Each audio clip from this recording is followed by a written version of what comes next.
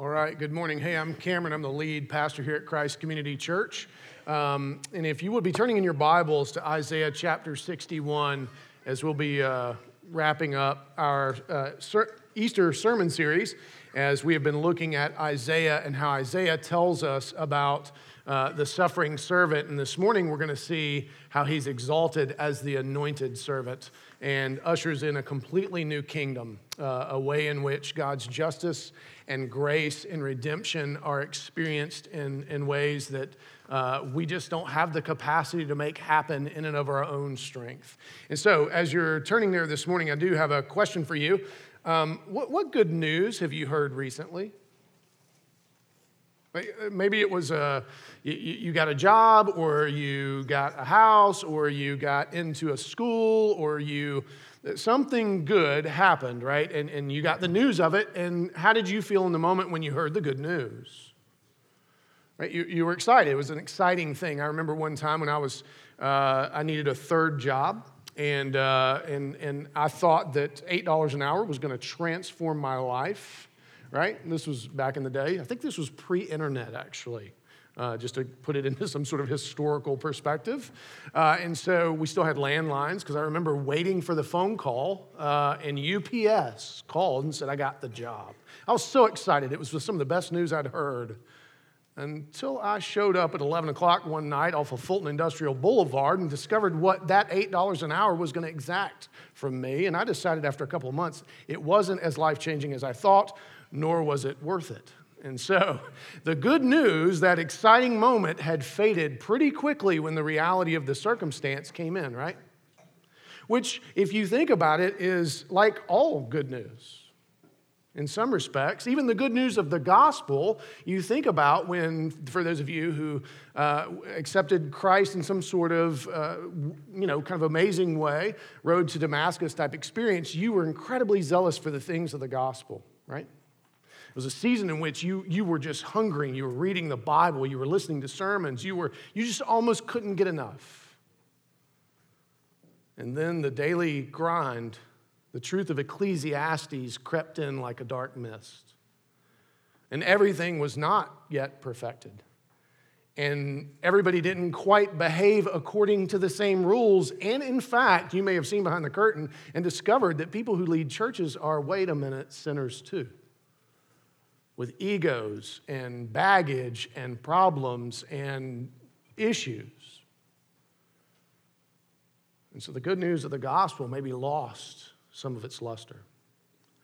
Well, this is, I think, part of the gift of both Christmas and Easter, that it is to the church. Now, for those of you who think it is slightly strange that we take time to focus on these things, well, this is actually one of the reasons, so that we would be reminded of the goodness of Christ, which we are hopefully every single week. But there is just something about Easter, is it not? And that is a common grace of God, that we are willing to gather together to hear this story one more time, and even hear it in ways that can be encouraging. We dress a little bit different. Many of you commented that you're so excited. In fact, Phil Harrington took a picture. If it shows up somewhere, I want to know. I did not sign a release. I'm probably going to sue him. I can. I'm a Christian, right? 1 Corinthians. You can't do that. That was sarcasm for those who might not know. I'm not going to do that. And so it's springtime, and life is just, it's abundant. So there's this unique kind of moment that allows us to maybe see it a little clearer and maybe again taste afresh of really how good this news is.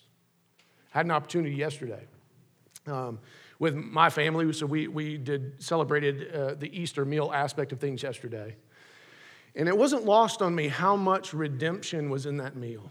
And you don't know, because maybe you don't know my family history, but for my son to want to gather with his family after all we've been through, and to see my pregnant daughter-in-law look like she swallowed the turkey, and kept and was perfectly fine with people touching her little belly and that granddaughter of mine that's in there.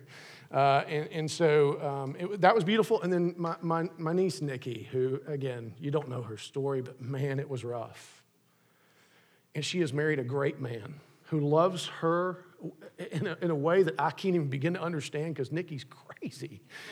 In all the best sense that that word means. Like, she's fun crazy, right? And she is a dynamo of a human being. And like he said, she's always coming up with something. I can't hide from her. But he loves her children who have been through so much, able to have so much joy. Susan's parents who have been through so much, her father who is battling hearing issues and vision issues and possibly memory issues, to be able to sit on the couch and just enjoy a conversation with him about hockey, which I hate. Yeah, never mind. It just was a joy to be able to gather with these people and so much peace to be in such a common meal. And so yesterday I had a little chance to taste deeper yet again of the good news. And I hope you get to too, maybe today, maybe yesterday, maybe sometime this week, that the good news of the gospel, even though it's not yet perfected, and even though we still live in this very fallen and broken world, and even though we ourselves come up so short so often, I've been thinking about losing weight, but it's not doing anything. So I'm actually going to have to do something at some point, right? I mean, that's just what we do. The plan's been there. It looks really good on paper. It's going to be amazing when it comes into practice. There's just a gap right now. And so we get that the plan has not yet been worked out in full. And we're tasting only little bits of it along the way, like breadcrumbs pointing to the new promised land. So that's my prayer for us this morning. So in fact, I'm going to pause and pray before we jump into Isaiah 61. And so if you would, let's go to the Lord. Father, thank you that you gather with us. Thank you that you choose to place such amazing glory in such earthen vessels as us. That you are constantly calling us to come and see the good things that are unfolding. May we be excited afresh by the gospel, the resurrection, the call for us to be architects and ambassadors of reconciliation, that we would get excited that you say, come join me in this unfolding, gracious, and just kingdom that will transform everything. Thank you, Lord, that you love us that much. In Christ's name, amen. All right, as we step into Isaiah 61, let me say just a couple of things. We want to pay attention to who is speaking and to whom. That ends up mattering a whole lot to how we interpret what's being said. And the New Testament, Luke chapter 4 in particular, is going to help us understand some of what's being said, right? And so, as we look at Isaiah 61, 1 through 4, we have to remember that all that we've dealt with is actually the backdrop for this. So Isaiah 52, Isaiah 53, that fourth suffering servant song is coming to fruition here. But he's no longer going to be the suffering servant. He will be the anointed servant. Many theologians call this the fifth suffering servant song, but it's interesting, there's no suffering in this song. And it is a song, after all. And so it's broken up into different parts with different people speaking. So this first portion is the anointed servant speaking of the good news that comes with the resurrection. So if you would, give your attention to the reading of God's word. The Spirit of the Lord God is upon me, because the Lord has anointed me to bring good news to the poor.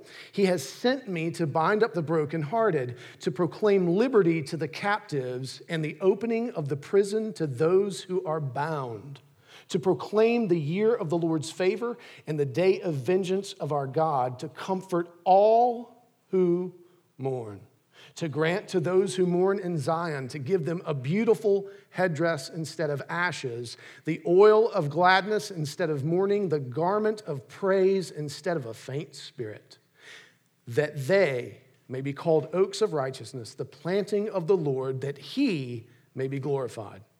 They shall build up the ancient ruins. They shall raise up the former devastations. They shall repair the ruined cities, the devastations of many generations. Now you may say, well, how do we know this is Jesus talking and not just Isaiah? Or how do we know it's not just some representative of Israel? Well, Luke chapter 4, beginning in verse 16, is one of the first times that Jesus goes and preaches in a local synagogue, which was his practice. And so how it would look in the local synagogue, kind of different than what we have here, is they would have had scrolls that people would read and have some comments that would be made, but it was a more communal effort, more involved effort. And so Jesus had some recognition at this point, but not a lot, but he takes and pulls the scroll out, and they were at Isaiah 61. And he reads some of these verses, and he rolls the scroll up, and he says, "This has been fulfilled in your hearing."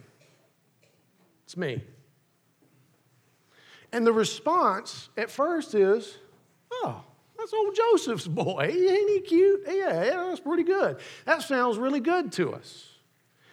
And what they were hearing was that he had come to actually, because you got to remember, in Jesus' day, the people of God, Israel, is still in exile. They are under the tyranny, the oppression of Rome, right?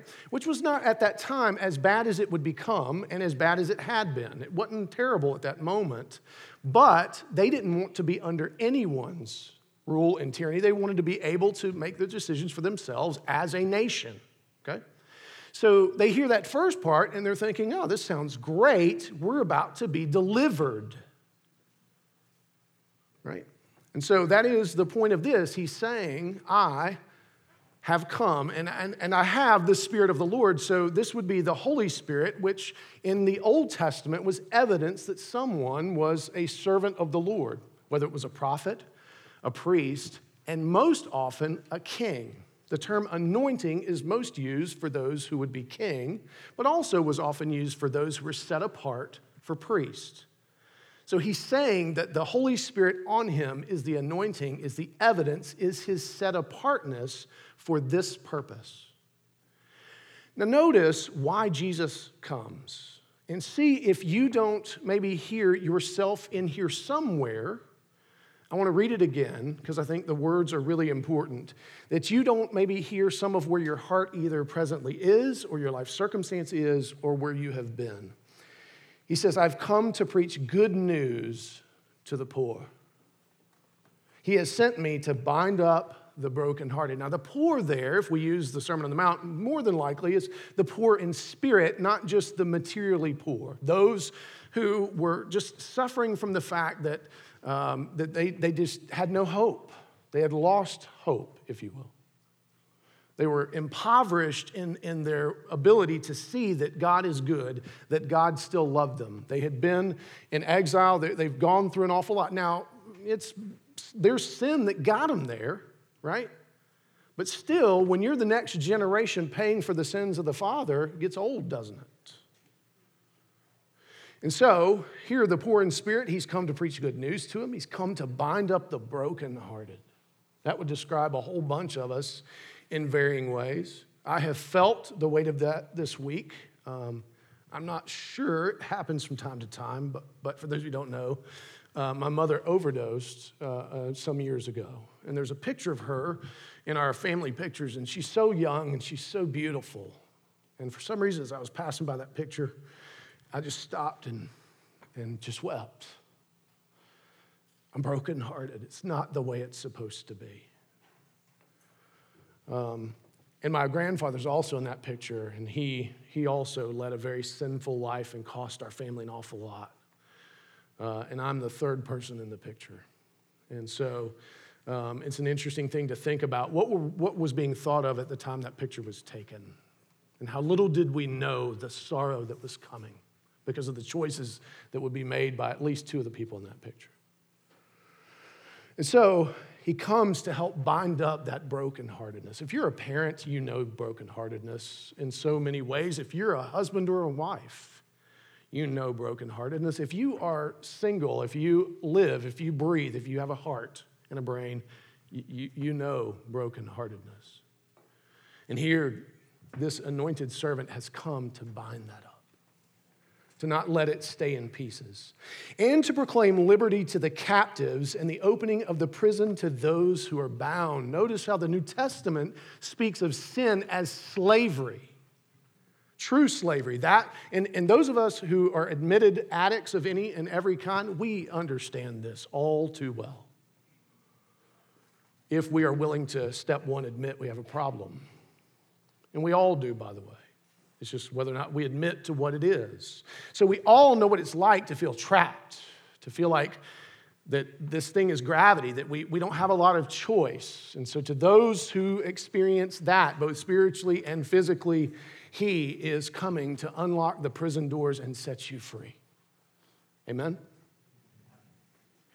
And so, from there, he says, to proclaim the year of the Lord's favor and the day of vengeance of our God. Now, this is an interesting pairing because the year of the Lord's favor, for those of you who know anything about the Old Testament, would have been called Jubilee.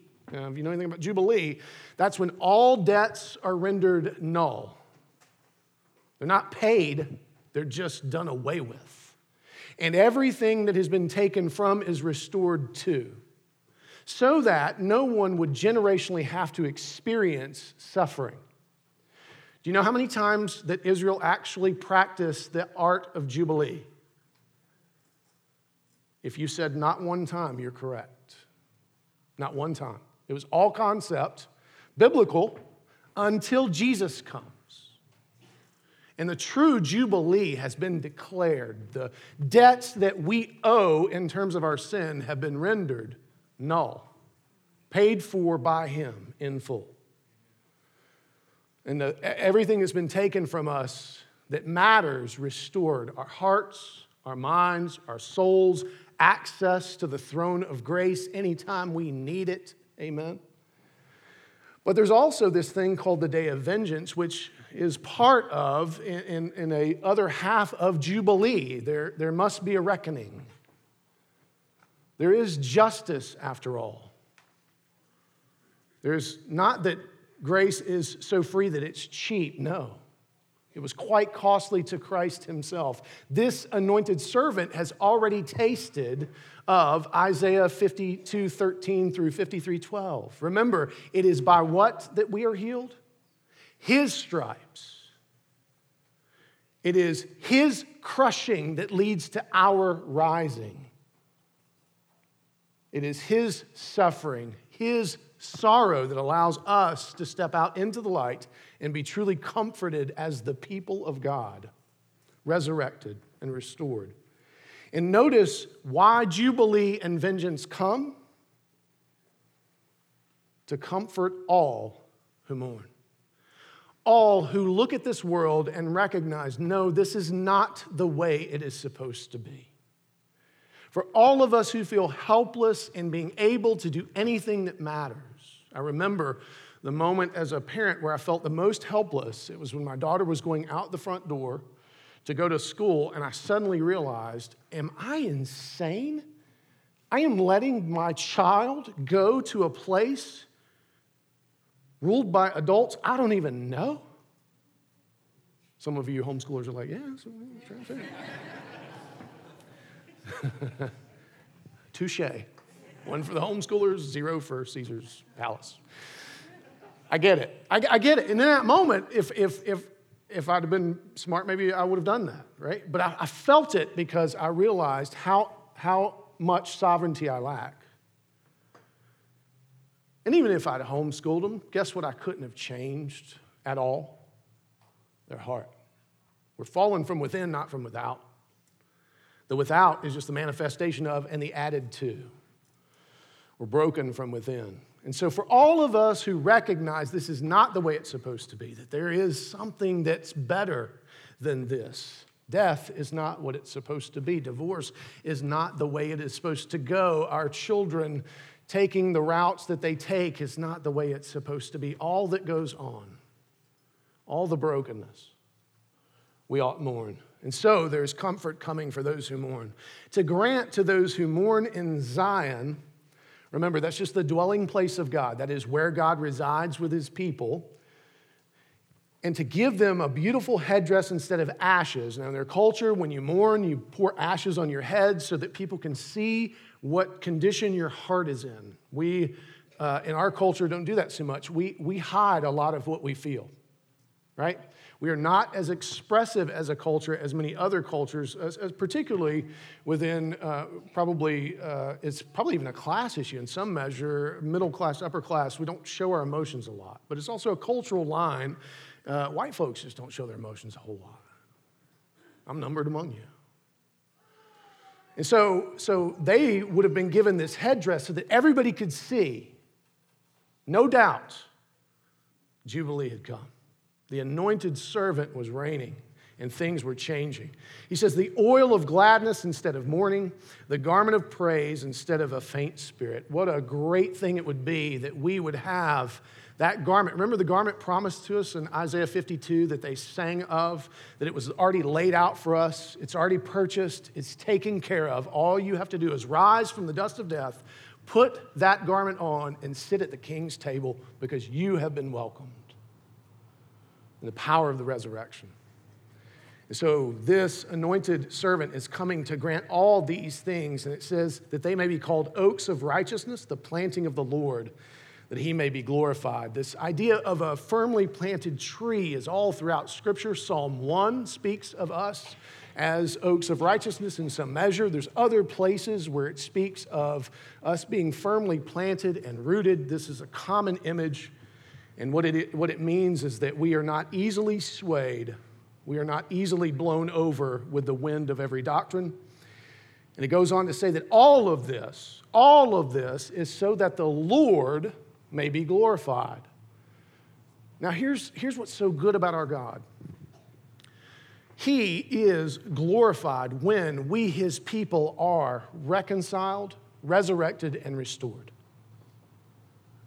He is not glorified when we are perishing, when we are returning like dogs to our own vomit, when we, in some measure, don't display his glory. That doesn't glorify him. He takes no, and remember this, if this is the first time you've ever heard this, look this up to make sure I'm telling you it's true. Ezekiel 18 very clearly states, God takes no pleasure in the death of the wicked. None. So Spurgeon says you should never, ever speak of hell without tears in your eyes. We are not the ones who are to dance at people's funerals because they were wicked and perished. We are the ones who ought mourn until the anointed servant says, put this headdress on. And so, all of this is to glorify God. And then it says these glorious words, we've been invited into this work. It is not that we are redeemed so that we sit on the sidelines and wait for the return of God, uninvolved, uninterested in the lives of our neighbors and coworkers and family and friends. We are to actually do something. Listen to what it says. Build up the ancient ruins, raise up the former devastations, repair the ruined cities, the devastations of many generations. Are you aware of what's going on in the people's lives around you? Do you actually care how they're suffering and the things that they're going through? Do you have any idea at all? Because everybody hurts at some point and could use a friend. And we fail at this a lot of times, but so much of it is because we just don't want to get involved. We have enough going on as it is in our own lives, which is a failure to understand the beauty and the power of the gospel to redeem and to make you into something, an ambassador of reconciliation. Your redemption is not just for you alone. And God is much more glorified when we join him in that work. Will it be messy? Yes. Why? We have no idea what we're doing. And yet he loves us so much as our Father, he will let us as children come in and handle things of eternity, handle holy things. Do you have any idea how ridiculous it is? And this is rhetorical. I don't want you to answer this out loud. And you'll know why I said that in just a moment. Do you have any idea how ridiculous it is that the Lord your God lets me handle this word in front of you?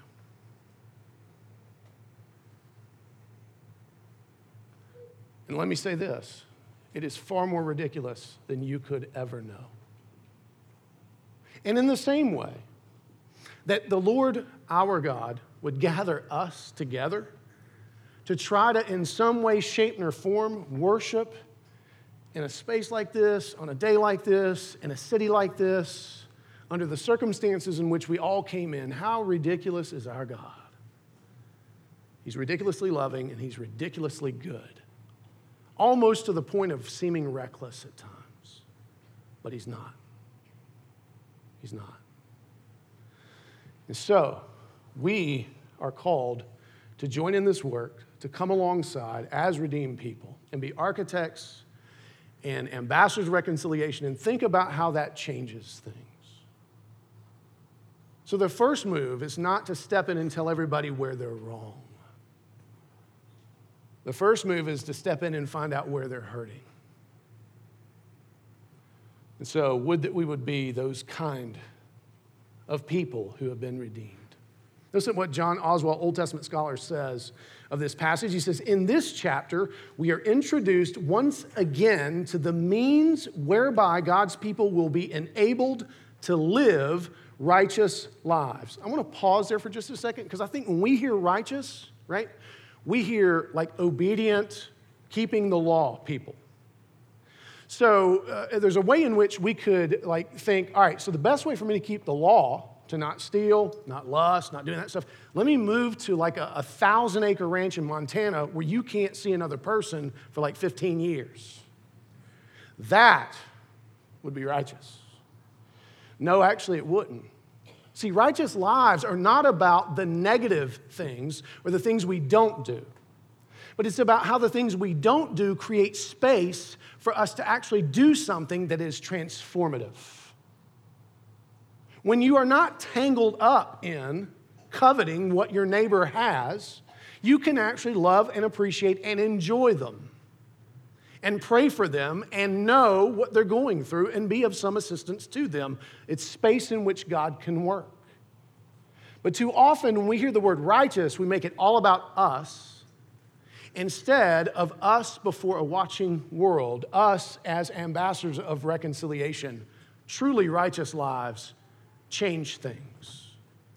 So he's saying here that the means by which we are enabled to live these righteous lives, which will in turn draw the nations to God. Remember, that is the purpose. It's been the purpose of the whole story is redemption and reconciliation. It is not for us, like I said, to retreat and live in holy huddles and live on holier hills so that we don't get bothered. He says the means is the anointed one, the Messiah. So it is Christ that enables us to live lives, to be participants in the changing of a world that seems at times, if you read much at all, to have gone completely mad in spots. So what are some ways, and this is for you to think about, and it's not arrogant for you to answer this question. Don't give me this false humility of, well, I can't really identify all the good I'm doing. I mean, it would take all day, number one. No. What are some ways in which you are living out the power of the resurrection between the now and the not yet? Because if you can't answer this question, in all seriousness, and I'm talking to Christians right now. So if you're here this morning, you're not a Christian, this is not aimed at you. I'm talking to Christians. If you can't identify some way in which you are living out the resurrection that is affecting the world in some way, you need to be concerned. You need to be worried. Now, let me say that too often I think we have way too aggrandized a view of what that means. Remember what we said a few weeks ago about how in Revelation 19 that the bride of Christ is going to be clothed in the righteousness of the saints, and how that's probably going to go is we'll be sitting there going, wait a minute, that made it? God, you thought that would make her beautiful? That I did that was so meaningless, it seemed? So too often, I think we have an over-aggrandized view and don't appreciate all the quotidian or daily ways in which we are living out the beauty and the power of the resurrection. That sometimes, and I've said this before, sometimes the most righteous act you will do this day is that you showed up. You made it here. Sometimes it may be that you took of the table one more time, even though you just weren't real sure. sometimes that you uttered a prayer that was this long? Help.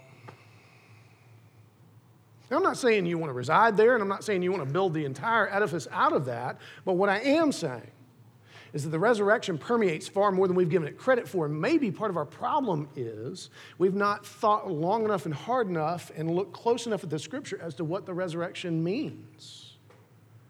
We think it's far more aggrandized and glorious because that's just who we are. We think it ought to be obvious and not long and ongoing. Some things I've seen take 10 years. And in the scheme of things, that's really not that long. But when I said that, most of you groaned in your spirit. But that's who we are. And so, how are you living some of these things out? And then what are some specific ways in which you are serving God's kingdom as an architect and ambassador of reconciliation? What are you building up that's been torn down? What are you helping somebody to see that's been taken away? What are you putting back that was stolen by someone in some way, shape, or form, whether that's hope or love or joy or peace, kindness, any of those things? What are you participating in? And let me just say that parenting is part of that. Marriage is part of that, right? So don't think that you got to go home and be like, hey, kids, I love you, but, Daddy's got to do some resurrection type stuff, and I'm just not going to be able to be around as much. No, that's not what I'm saying. I'm not saying that to you moms either. I'm not saying that to any of you. In fact, the better way is to figure out how you can leverage what you already have, because chances are, like my diet and exercise plan, it will be abstract and unpracticed. Unless my diet plan's eating chicken wings. I'm killing that, by the way. And so we need to be thinking about these things because this is what we were saved for and unto. Stuff we need to talk about. Now let's turn back to the text and see the Lord is going to speak here. Now, the first few verses is the anointed servant's voice is beginning to change out to give way to the Lord's voice. And I think that's intentional because the anointed servant is, after all, Jesus, the God-man. So if you would hear what he has to say further. Strangers shall stand and tend your flocks. Foreigners shall be your plowmen and vine dressers, but you shall be called the priests of the Lord. They shall speak of you as the ministers of our God. You shall eat the wealth of the nations, and in their glory you shall boast. Instead of your shame, there will be a double portion. Instead of dishonor, they shall rejoice in their lot. Therefore, in their land they shall possess a double portion. They shall have everlasting joy. For I, the Lord, love justice. I hate robbery and wrong. I will faithfully give them their recompense, and I will make an everlasting covenant with them. Their offspring shall be known among the nations, and their descendants in the midst of the peoples. All who see them shall acknowledge them, that they are an offspring the Lord has blessed. Now, there's a lot going on in this passage that you've got to pay close attention to, because if you just read it off the top, you may think, wow, so basically slavery is just going to flip. That Israel's going to take over, and the world is now going to have to tend their fields and give them their stuff, right? It's just which way has the wheel turned to put who on top? That would be a very wrong reading of this, actually. And let me make the argument based on the objects of each of these and from Luke chapter 4. I want to tell you the rest of that story. So after the people praised Jesus for standing up and saying, hey, I'm fulfilling Isaiah 61 in your midst, what they didn't recognize was this part. See, they thought what he was saying is, you're going to come and we're going to take over and we're going to set things right for us. We're going to make them pay.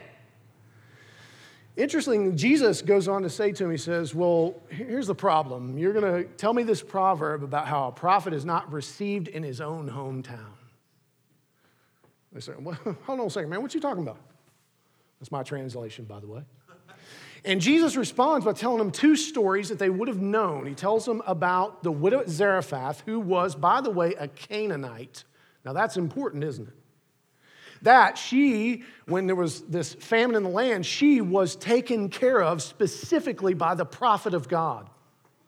And then he tells them the story of Naaman the Syrian being important, about how he was one of the few lepers that was willing to be obedient. And if you know the story, he was obedient through clenched teeth to be healed. Well, now, those are interesting stories if you know anything about race relations between Jews, Canaanites, and Syrians. See, what he was saying is, you guys have it wrong. I have not come to set things right in the way that you think. They will not pay. They too will be blessed. The whole point of this is to reach the nations, to bless all who are of Abraham, the fount of all humanity. Right? Remember, the Abrahamic covenant is that nations would be blessed, those who certainly bless the people of God, and that those who would be cursed are those who reject or work against the ways of God to save his people. And so, if you know anything about Luke chapter 4, the Jews get really angry and they try to kill Jesus, because who is he to talk about God blessing Canaanites, widows, women nonetheless, and Syrian military leaders? So they try to kill him, and Jesus does this really cool kind of thing where he just passes through the people and they don't get to throw him off the cliff like they'd planned to. So we would be remiss if we were to read this and not hear what he's saying. So remember what he had just said. The anointed servant is coming so that God would be glorified, so that we, in the power of the resurrection, would become architects and ambassadors of reconciliation. Now let's pay attention to the text, making note of who is the you and who is the they. Strangers shall stand and tend your flocks. Foreigners shall be your plowmen and vine dressers. Now, that's interesting. But this is what qualifies. But you shall be called priests of the Lord. So what he's saying is when my kingdom gets ushered in, you will not be tyrannical kings, oppressors. You actually will be the priests that I created you to be. A people of justice and blessing. Grace and mercy. A people of redemption.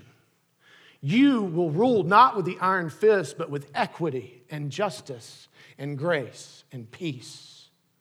You will show them what it was supposed to look like when I created this world. You, at long last, will be the priesthood of all nations. And so, even though these folks will have work to do, and it's good work, notice it's not bad work. What are vine dressers making? Wine. Wine for what? The meal that's coming. And so he says, you'll be priests, you will rule in a different way. And he says, they shall speak of you as ministers of God. So they being those who are being ruled over by the priests of God. Notice what they say about them. These folks are ministers of God. Which is actually a good thing in that culture, not an epithet like it oftentimes is with us today. And so it says, you shall eat the wealth of the nations, and in their glory you shall boast. Instead of your shame, there will be a double portion. Instead of dishonor, they shall rejoice in their lot. Notice what he's saying. He's saying, you're going to be restored. I'm going to bless you with a double portion, which has been promised throughout all the Old Testament. But notice what it says they're going to do.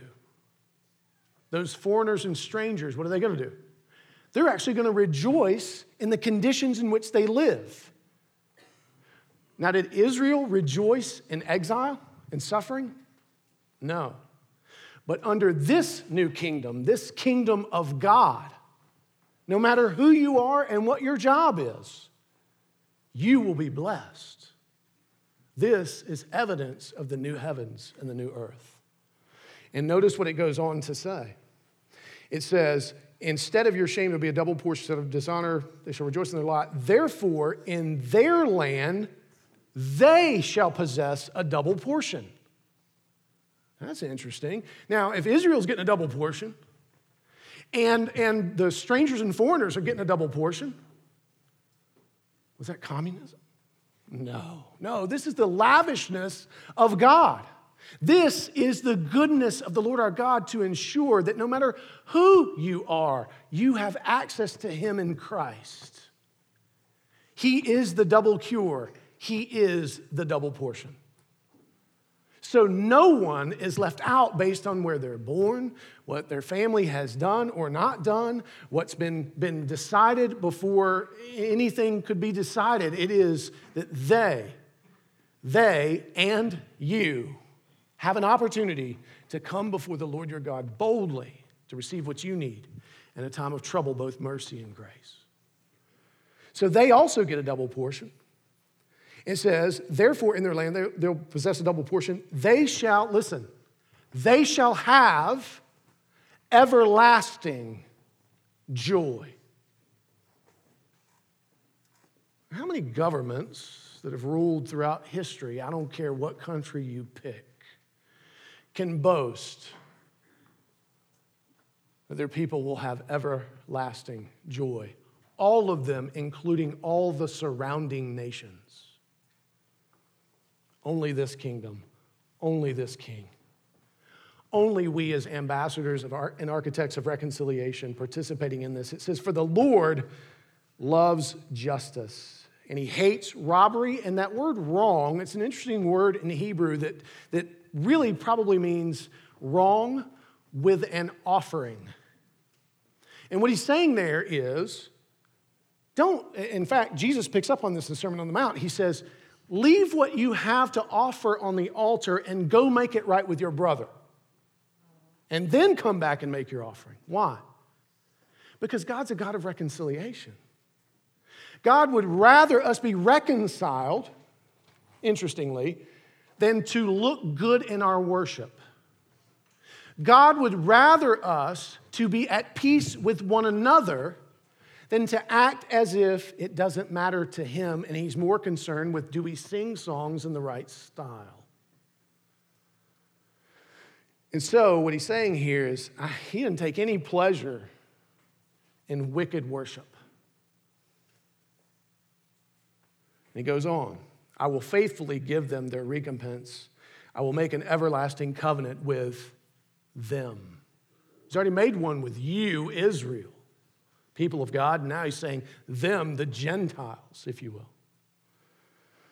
It goes on, their offspring shall be known among the nations, and their descendants in the midst of the peoples. All who see them acknowledge them, that they are an offspring of the Lord and blessed. If we don't understand that the resurrection is a missional reality, if we, in fact, I want to offer you a new term. I get that many of you get nervous with the term social justice. And I think it's a bad term because the emphasis is on the social piece, right? I think we ought to be able to coin a better phrase, which is missional justice. Justice that offers true redemption, everlasting covenant with the Lord our God. It's not divorced from the physical, right? True justice can't leave people hungry. It can't leave people without adequate water, education, and other opportunities. It just can't. It must be physical, but it also can't leave them without Jesus. It also can't leave them without access to the new heavens and the new earth, the true kingdom of God, where all things will be made right. And so it's critical that we recognize that Christ came not just for the spiritual, but also for the physical. Otherwise, the resurrection is meaningless. Why resurrect physically if the physical doesn't matter? And so, what God is saying here is you've been saved for a purpose to join me in the work of the greater redemption that I am bringing into this whole world, every tongue, tribe, and nation. Now, if you would hear what Barry Webb says about this, he says, grace rests on atonement as its foundation. It's free, but not cheap. That is why Isaiah can move so naturally from grace in verse 7 to justice in verse 8. There is ultimately no conflict between them. True justice opens the doors for everyone to come in and be able to worship the Lord their God, not in the way they decide, but to be taught, discipled, and reared in the way that he has called to be worshiped. And so what are some ways in which you have experienced both the grace and the justice of God? If you're a Christian, this is easy. You experienced it in Jesus. The fullness of God's justice fell on the totality of your sin in him. That's why grace is not cheap. You've also experienced this if you actually have been exposed in your sin. If you've ever gotten caught at anything, this includes children on up, it was actually God's mercy and grace to keep you from going farther and deeper and darker than you would have ever known. There's a severe mercy in your sin finding you out and you having opportunity to be reconciled. Amen? As one who's been caught more than I've gotten away with, this is true. Now, if you would turn back to the text and let's hear the last voice. This is actually the people in Isaiah responding to the anointed servant who has come to set up the kingdom of justice and grace. I will greatly rejoice in the Lord. My soul shall exult in my God, for he has clothed me with the garments of salvation. He has covered me with the robe of righteousness, as a bridegroom decks himself like a priest with a beautiful headdress, and as a bride adorns herself with her jewels. For as the earth brings forth its sprouts, and as a garden causes what is sown in it to sprout up, so the Lord God will cause righteousness and praise to sprout up before all the nations. So here, Isaiah, on behalf of the people, responds and says, this is worthy of celebration. This is worthy of, and why I put on the tie, one good Sunday out of any given year, right? It's worthy of us getting a little fancy for a second. It is worthy of us inviting people in to bear witness, even though they may not understand some of the language or some of the stories or some of how we do or why we do. But to see, wait a minute, this is a community of people who love each other and will love those around them, who care genuinely about how you're doing, who will take time to pray with you and to hear you out and to break bread with you and to love you, even though you, like them, are imperfect. And so what he's saying is we're getting dressed up for something. But notice how he uses this gardening image that speaks of resurrection. And it actually calls to mind a passage from John where it says, unless a grain of wheat falls to the ground and dies, nothing new can come from it, basically. So this resurrection language is that something falls to the earth and sprouts and rises up. And remember, what he's saying here is that the reason that we have been resurrected is so that the nations could see who we are and who our God is and what difference does it make. That's why you hear us using that terminology for the life of the world, which comes from John. We didn't make that up. So what we do, we ought to do for the life of the world. And what's really beautiful about this is not just the marriage supper of the Lamb that's being called to mind. It is actually every worship service throughout history. Do you understand that when we gather together on Sundays to do this, we're taking a practice run? That's why it's important for you to be here. I don't want you to show up unpracticed. I don't know where that means he'll put you in the bells row, right? Like where you'll have to stand. We ought to recognize that this is not arbitrary, that there is something that takes place here, not because of me, not because of my preparation or lack thereof, not because of my righteousness or certainly lack thereof, but because of our having gathered together to do it. And the opportunities that are presented by us coming this close to one another. And so, it's not that Easter alone is about the resurrection. No, every Sunday is. You may be thinking, so you're going to wear a tie every Sunday? No, it won't be special and you won't have anything to talk about next year. And so we recognize that death has been swallowed up by life, that we have been given this great gift of Christ who dwells in us in the Spirit, God who resides, who is turning us into a dwelling for his people, that we do that so that others would come to know. So that we would bear fruit, so that people's lives would actually be transformed and changed for the good, so that they too could join us with their gifts as ambassadors and architects of reconciliation. Listen to what Jeffrey W. Grogan says about this. He says, God's faithful word will secure the growth of righteousness and praise in his people. And if it's God's word that does that, that's why we have so much of the word in our service. Rather, you have more of that than other stuff.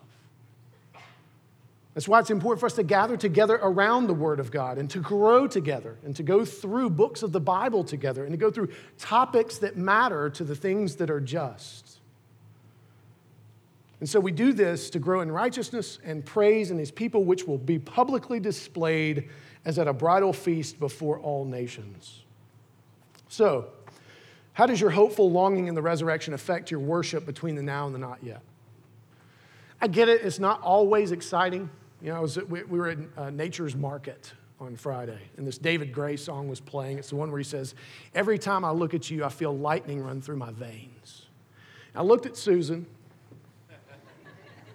I didn't get it that time. Hang on. Something's wrong, right? Because David Gray said, every time I look at you, lightning runs through my veins. And what if that was what all we thought love was? What does that mean when there's no lightning? Does it mean I don't love you anymore? Does that mean God doesn't love us anymore when there's no fire on the altar? Does it mean that because the hair on the back of my neck didn't stand up during that death was arrested song that we're going to sing at the end, does that mean that God has forsaken us? He's departed from this place? No, that's not what that means. God promised. He's unchanging. His word is true. We gather because we need to hear it again. We need to hear it afresh. We need to hear it in the same old way. So that longing would help draw other people in. Now, this last question is kind of hard. This is for my regular church folk. If you're visiting this morning, you don't have to bother with this question. But maybe you can turn around and tell these people the answer. What would your family, your friends, coworkers, and neighbors learn about the good news if all they had was your worship? What would they learn about your God, his goodness, his love, his mercy, his grace, if all they had was your life? And you may say, well, that's a crown of thorns. No, not in Christ, it's not in the power of the Holy Spirit. Your better bet's to be honest and truthful about the gospel. Let them see the mess as well. One of the best things we ever did was let people be in our home even when we were disciplining our children. Even when things weren't going well, our home was always open. And people always spoke to, and they always pointed to the times I felt like we'd messed up the worst. To those times being the things that displayed the gospel the most beautifully to them, because we were willing to say we were sorry and seek forgiveness. So what do we learn from Isaiah 61, 1 through 11? It teaches us at least these three things: that Jesus is the anointed servant who brings the good news of the resurrection and invites us to be ambassadors and architects of reconciliation. It also teaches us that God is gracious and just, keeping his redemptive promises to his people so that a just and gracious kingdom could be set up. And last, we should celebrate and worship in the power of the resurrection for the life of the world every chance we get, but certainly every time Sunday rolls around.